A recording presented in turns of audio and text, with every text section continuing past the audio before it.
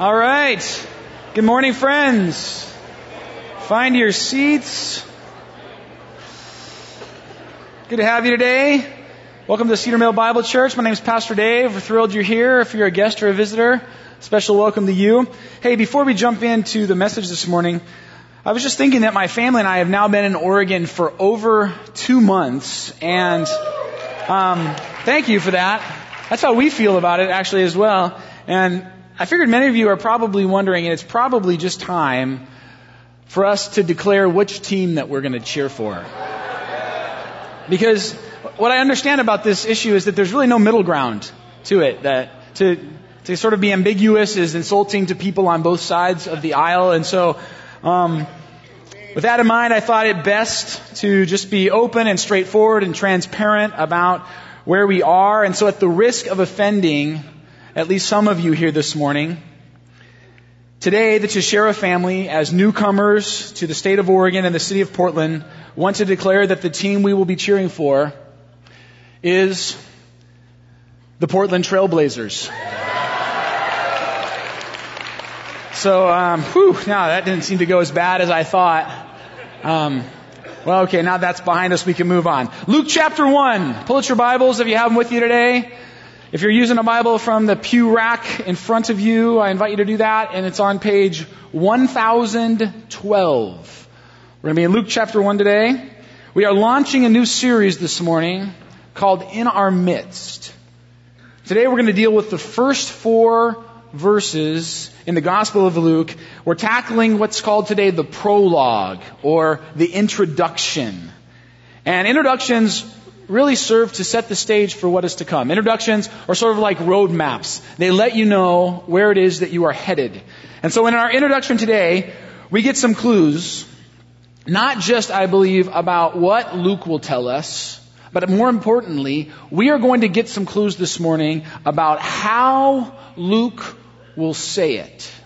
How Luke will share and communicate this ever important message of hope that he's been entrusted with. You see, if we look closely at these verses, these first 4 simple verses, I believe we can gain some insight into the kind of life that Luke lived, the kind of man that he was, and I believe also the kind of people that you and I must be in order to communicate and share the gospel message effectively in our world like Luke did in his.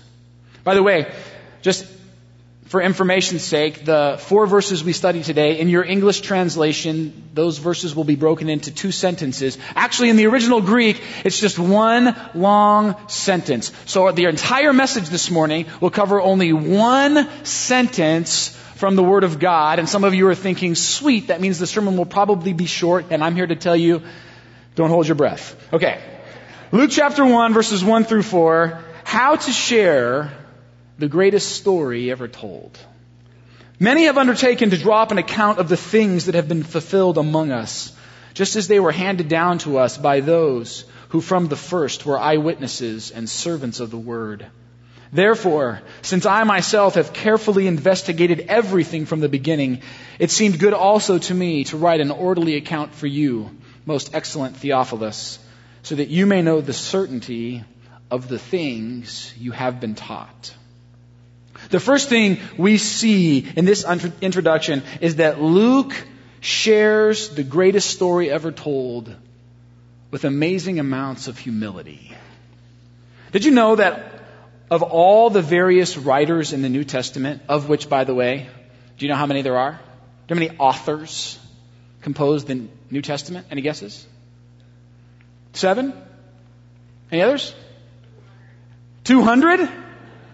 Well, good. Hey, good for you for being bold. It's actually 8 or 9.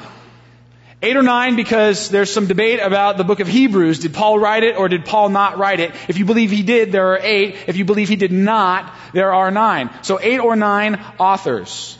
Did you know that of the 8 or 9 authors who wrote in the New Testament, Luke contributes more chapters and verses than any of them? You see, when we talk about the most significant contributor to the New Testament, most of the time, all the credit goes to Paul. Paul steals all the glory. And I'm not saying Paul doesn't deserve some glory. I mean, Paul, he contributes quite a bit. Paul actually writes the most books, 13 or 14, again, depending on Hebrews.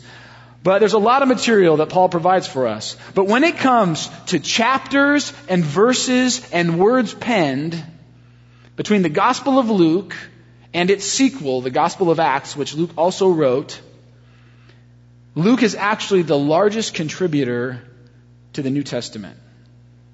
He wrote more of the New Testament than anyone else. I mean, that's pretty good that's a good little bullet point to stick on your resume, don't you think? Like, oh, what do you do? Oh, I'm a writer. Oh, you're a writer. What do you write? You know, this and that, the Bible. Most of the New Testament, actually. Right? It's a fairly impressive thing. And yet, in his 52 chapters and 1,151 verses, how many times do you think Luke mentions his own name? 0. He never pens his own name, not even once. Not even in this introduction. Not even as he introduces this book does he say, hey, this is Luke writing. Luke here.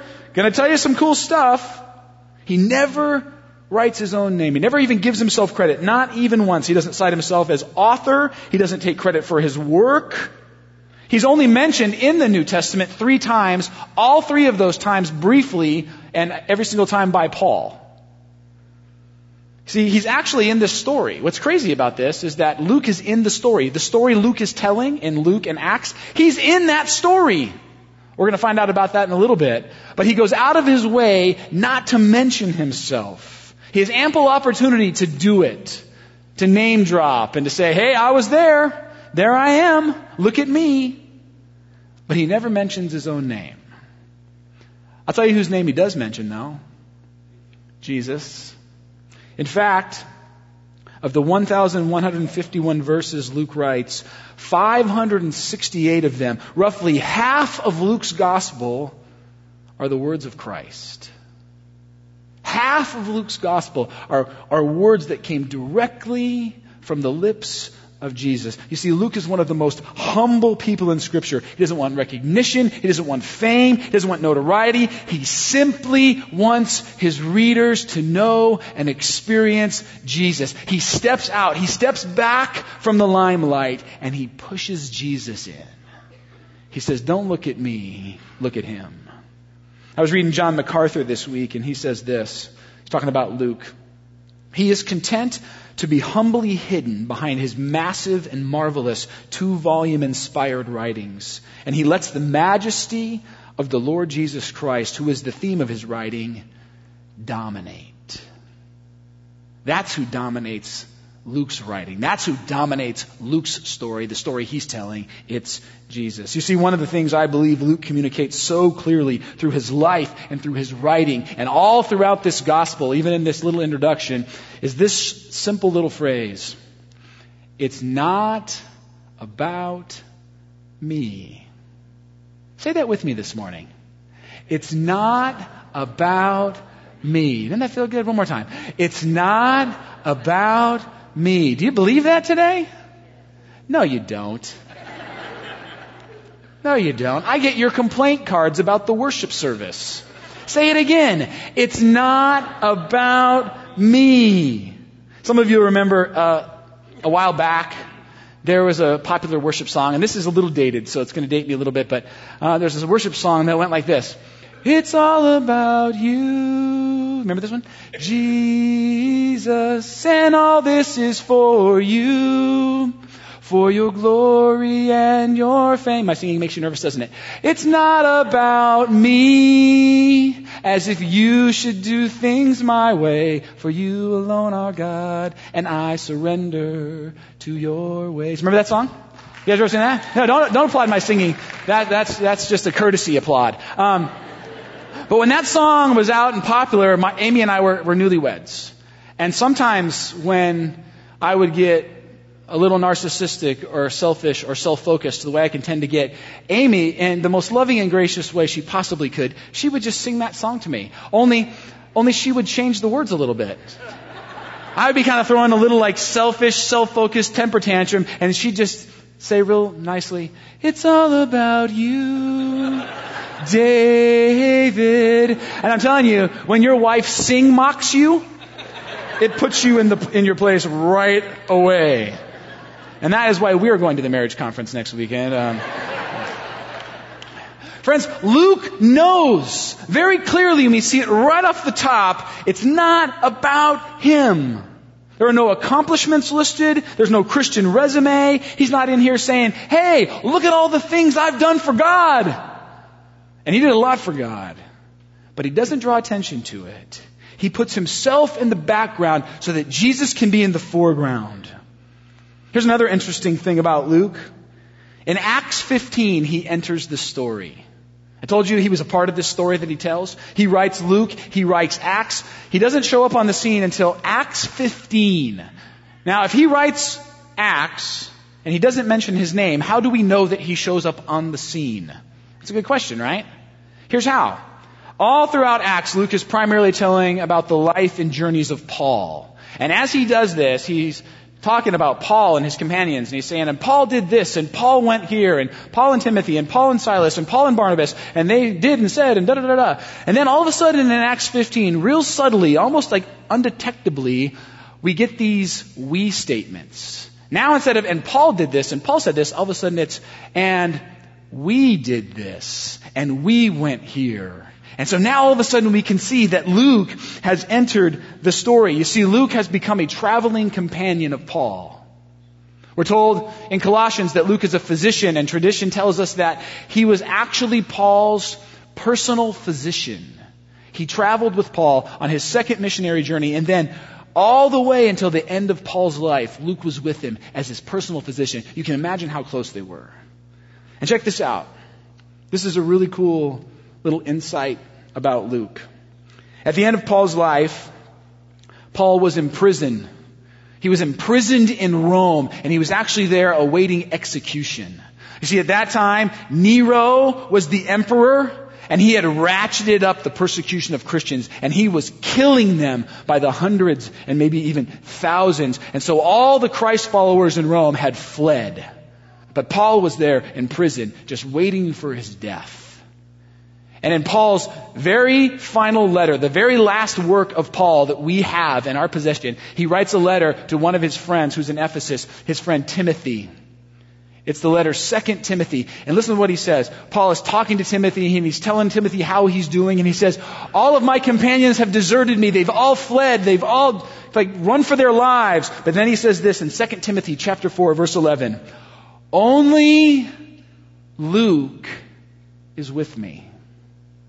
Only Luke is with me. Everyone else is gone. Everyone else has fled. Everyone else has chosen the path of self-preservation, but not Luke.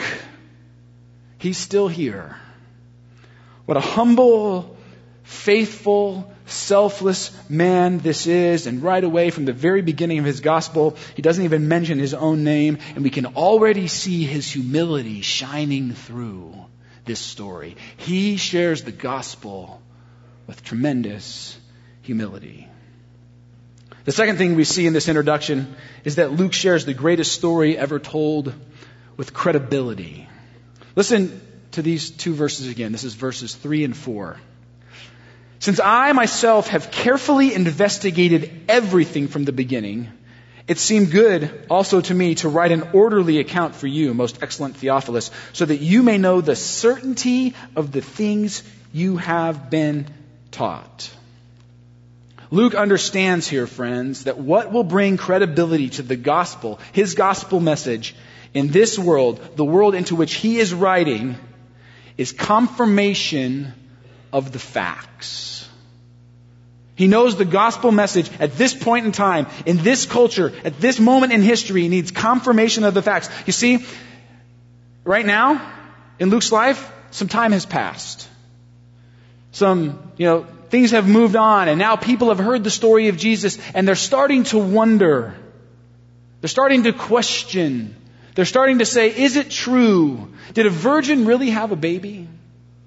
Did a guy truly walk on water? Did Jesus honestly take a little boy's Lunchable and feed thousands of people with it? Did Jesus calm storms and heal the sick and raise the dead and teach the amazing things we've heard? Can we verify, people are asking, that after dying on the cross, Jesus laid in the tomb and then rose again to life, and people actually laid eyes on him, put their hands in the wounds that were in his wrists? See, right off the bat, Luke says, if the facts are what will bring credibility to the gospel, then know this: I will find the facts. I have checked them out. I have done some very thorough investigative work. I've talked to the eyewitnesses. I have sat and spoken with the people that were there. If you need facts, if you need confirmation, if you need info, Luke says, I've got it for you. You see, for a number of reasons, scholars believe that Luke wrote his gospel sometime before 62 AD. That's not even 30 years after Jesus died on the cross. This means that Luke's research happened sometime before then. So not a whole lot of time has passed between Jesus' death and resurrection and when Luke starts to research this story. He has traveled around with Paul. He's been traveling with Paul. And during those travels, he's had the chance to talk to many of the people who were witnesses of Jesus' life. Luke spent time perhaps with people like John and Peter and Thomas and James. Maybe he even interviewed the centurion. Remember the centurion from a few weeks ago, the Roman centurion? Maybe he even sat with him and said, tell me the story again. Maybe he even talked with Martha or Zacchaeus, the wee little guy that goes up in the tree to see Jesus. I can just see Luke hunting him down and saying, tell me how it went, Zacchaeus. Tell me about that day. How many were there? Where was this tree? Why did you climb it? Did you know that Luke is the only gospel writer who includes details about Jesus' early life and childhood? Could this be because at some point Luke had the chance to sit and talk to Mary? Mary, I've heard the stories, but tell me again, what was it like when the angel Gabriel appeared to you and told you what would happen? How did you feel? What did you do? Tell me again the words to that song that people say you sang. Friends, the point is this. A historian is only as good as his sources, and Luke wants Theophilus to know that his sources have tremendous credibility because his sources were on the scene. Friends, we just finished a 5-week series on faith, and sometimes when people think about faith, they think it simply means blind trust. Sometimes when people think about faith, they think it means believing or trusting in something that you have no proof or evidence for. I do not think that is what faith is, and neither does Luke. Luke says, faith always goes beyond the evidence, but it doesn't go against the evidence. Faith always goes beyond the evidence. It'll go in the direction the evidence is pointing, but there will be a moment where you have to trust, you have to leap, you have to step out, but it will not go against the evidence. And so Luke digs up as much evidence as he possibly can because he wants there to be credibility for the gospel message that he shares. Luke says to Theophilus, the reason you can have confidence, the reason you can have faith, the reason you can have increasing security in this story is because it is a credible story. Now here's the question, friends, and do not miss this. I'm going to throw a little curveball at you at this point. What about us? How do we bolster the gospel message with credibility in our world? I'll ask it this way. To raise the credibility of the gospel in our world today, what do people need from us? To raise the credibility of the gospel in our world today, what do people need from us? You see, what Theophilus needed from Luke was some good historical research. And so Luke says, then I'll give you some good historical research. But friends, I do not think the people in our world today need more research and information from Christians. Here's what I believe will raise the credibility level of Christianity in Portland, Oregon, 2013. Christ followers who live and love like Jesus. You want to bolster the credibility of the gospel message we proclaim? Live and love like Jesus. Don't just throw facts at people. People in our world don't need facts anymore. They did in the first century, right? Not today. Today we have this thing called the internet. There's nothing you can tell people about Christianity they can't read online. But what they can't find online is a community of Christ followers living radically and vulnerably and transparently loving, grace-filled lives that seek to follow the truth of God by relying on the Holy Spirit. You see, facts are easy. A life following Jesus, that's hard, but that's what our world needs. I'll say it again. Our world desperately needs people who will live radically vulnerable, transparent, loving, grace-filled lives that seek to follow the truth of God by relying on the Holy Spirit. Amen. Friends, that is how you and I, we as a body of believers who follow Jesus, can raise the credibility of the gospel in our world today. Luke, he writes with humility. He communicates to bring credibility. And finally, in this opening introduction, Luke shows us that he will share the gospel relevantly. If you notice who Luke addresses his account to, he writes this entire gospel story to this guy he calls Most Excellent Theophilus. Right? Like really cool Theo. No. Doesn't translate, does it? Most Excellent Theophilus. In case you have this idea that maybe Luke's just trying to butter up his crowd, that's not it at all.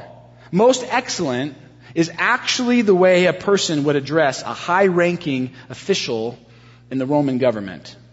So that's who Theophilus is. Theophilus is someone who has climbed the ladder in Roman society. And because of his title, and because the name Theophilus is not a Jewish name, it's a Gentile name, we know a little bit about who is writing this gospel to. He's writing to a guy who's a Gentile, not a Jew.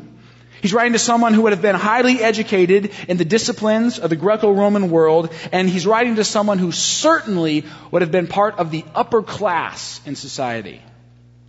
Now, one thing you can't see in your English translation of the Scriptures, but I'm going to tell you about it, is that Luke writes this introduction, this first sentence of his gospel, in a different language, a different form of Greek than he writes the whole rest of his account. This introduction, these 4 verses, are written in a style of Greek that is known as literary classical Greek. The rest of Luke's gospel goes on to be written in common Greek, but this opening, literal classical Greek. One scholar I read this week said, it is the best bit of Greek in the entire New Testament. It's just so formal and polished and posh, this opening sentence. So the question is, why? Why would Luke do this? Why would he separate out this introduction and write in this very specialized form?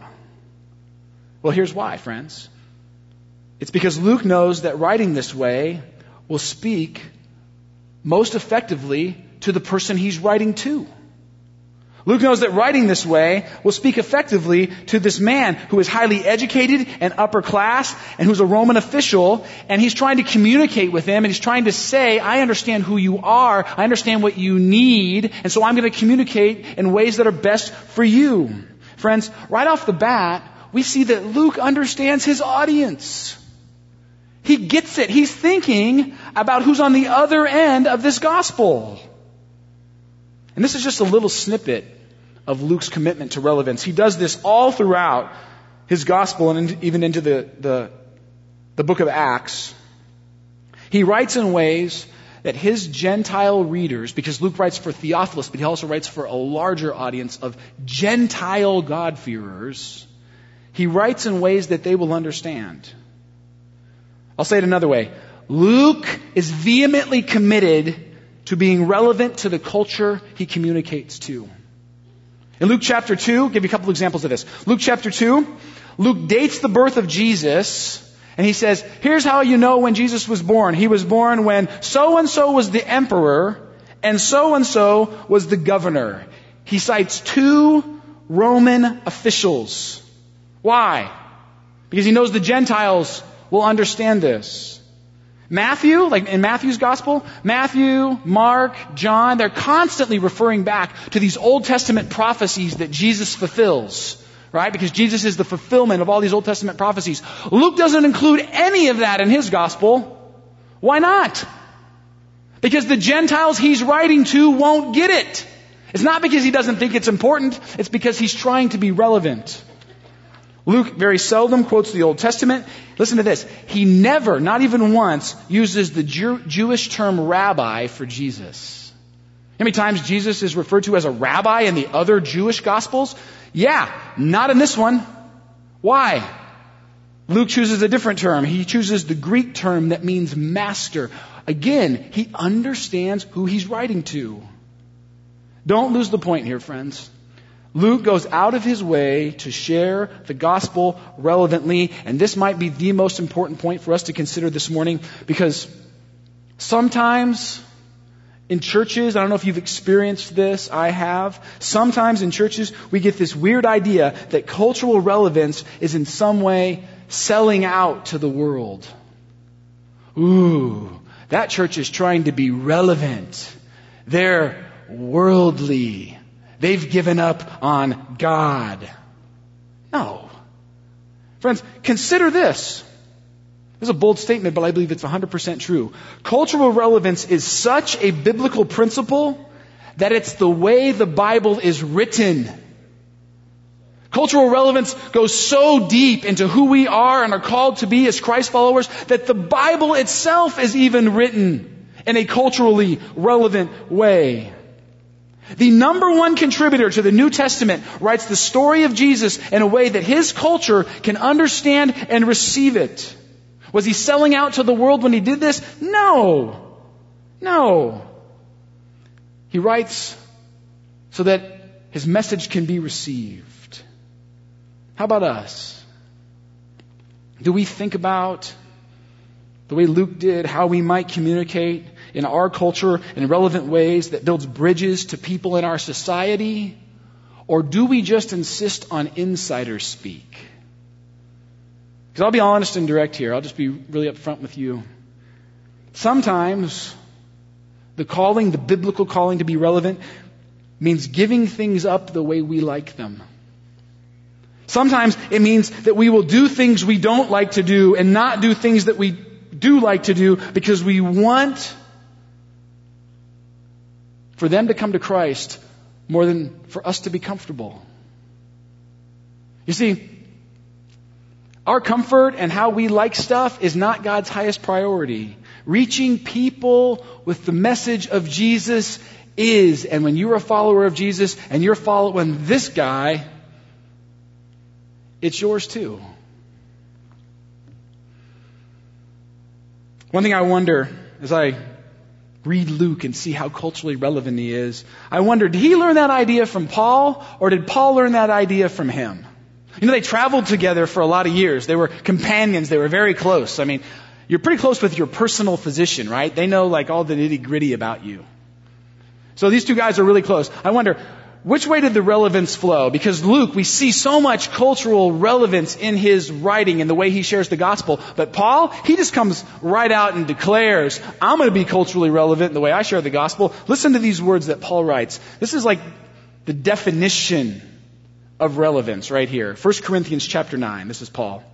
Though I am free and belong to no one, I have made myself a slave to everyone to win as many as possible. To the Jews, I became like a Jew to win the Jews. To those under the law, I became like one under the law. Do you know how much Paul hates the law? He rails against the law. He begs Christians not to be under the law anymore. And yet here he says, to those under the law, I became like under the law. And then there's a little caveat, though I myself am not under the law, so as to win those under the law. To those not having the law, I became like one not having the law, though I am not free from God's law, but am under Christ's law, so as to win those not having the law. To the weak, I became weak. Who here loves being weak? To the weak, I became weak to win the weak. I have become all things to all people, so that by all possible means I might save some. And then here's the linchpin. Here's the driver. Here's why he does it all. I do all this for the sake of the gospel, that I may share in its blessings. I'll sacrifice myself and lay down my life, my own personal preferences, and be relevant to those I'm committing to for the sake of the gospel. Listen, this is how Eugene Peterson, the writer of The Message, translates this passage in 1 Corinthians. I love this. I love how he describes this very same passage. Peterson says this. This is 1 Corinthians 9, paraphrase. Even though I am free of the demands and expectations of everyone, I have voluntarily become a servant to any and all in order to reach a wide range of people. Religious, non-religious, meticulous moralists, loose-living immoralists, the defeated, the demoralized, whoever. I didn't take on their way of life. I kept my bearings in Christ, but I entered their world and tried to experience things from their point of view. I become just about every sort of servant there is in my attempts to lead those I meet into a God-saved life. I did all of this because of the message, because of the gospel.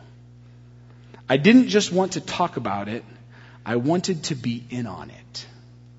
I did all this because of the message. I didn't just want to talk about it, I wanted to be in on it. Do you want to be in on it? Do you want to be part of it?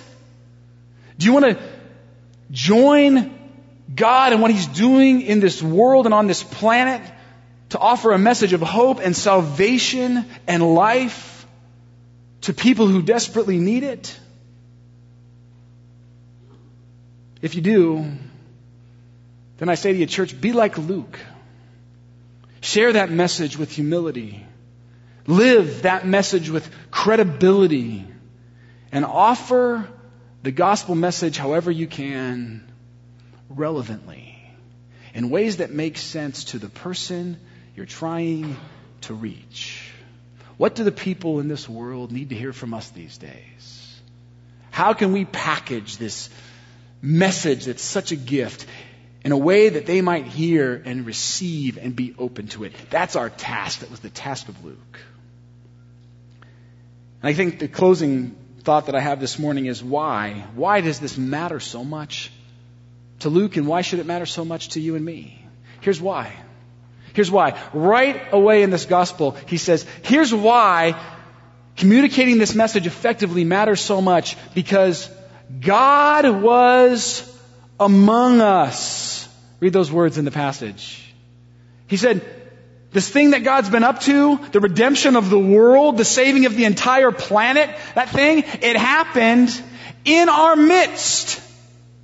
He's not a far-off God. He loves us so much. He cares for broken, fallen, hurting, sinful, desperate people so much that He, up there, came down here.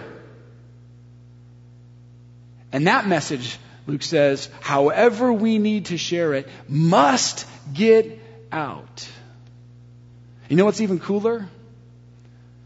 Luke will go on to say throughout his work that it didn't just happen back then. This is not just a historical reality, a moment in time, something that went down a few thousand years ago. No, he says this God who came down and was among us, He's still here. Through the power of the Holy Spirit, He is still in our midst. He's still around, saving and redeeming and restoring lives. And so whatever we need to do to share that message, church, let's do it. Let's share with humility. Let's share with credibility. And let's offer it relevantly. Let's pray. Father, thank you this morning for the way you call us to stretch ourselves, that other people might hear the good news. Thank you, Lord, for men like Luke, men in the Scriptures who are examples to us of selflessly living and stretching and yearning and seeking and striving to do anything they possibly can to remove themselves from the equation, that you might be lifted up and offered to people in a world who desperately need you. God, give us the strength. Give us the power by your grace. May we be people. May we as Cedar Mill Bible Church carry and offer the greatest story ever told the way your servant Luke did. That's our prayer together for your glory. Amen.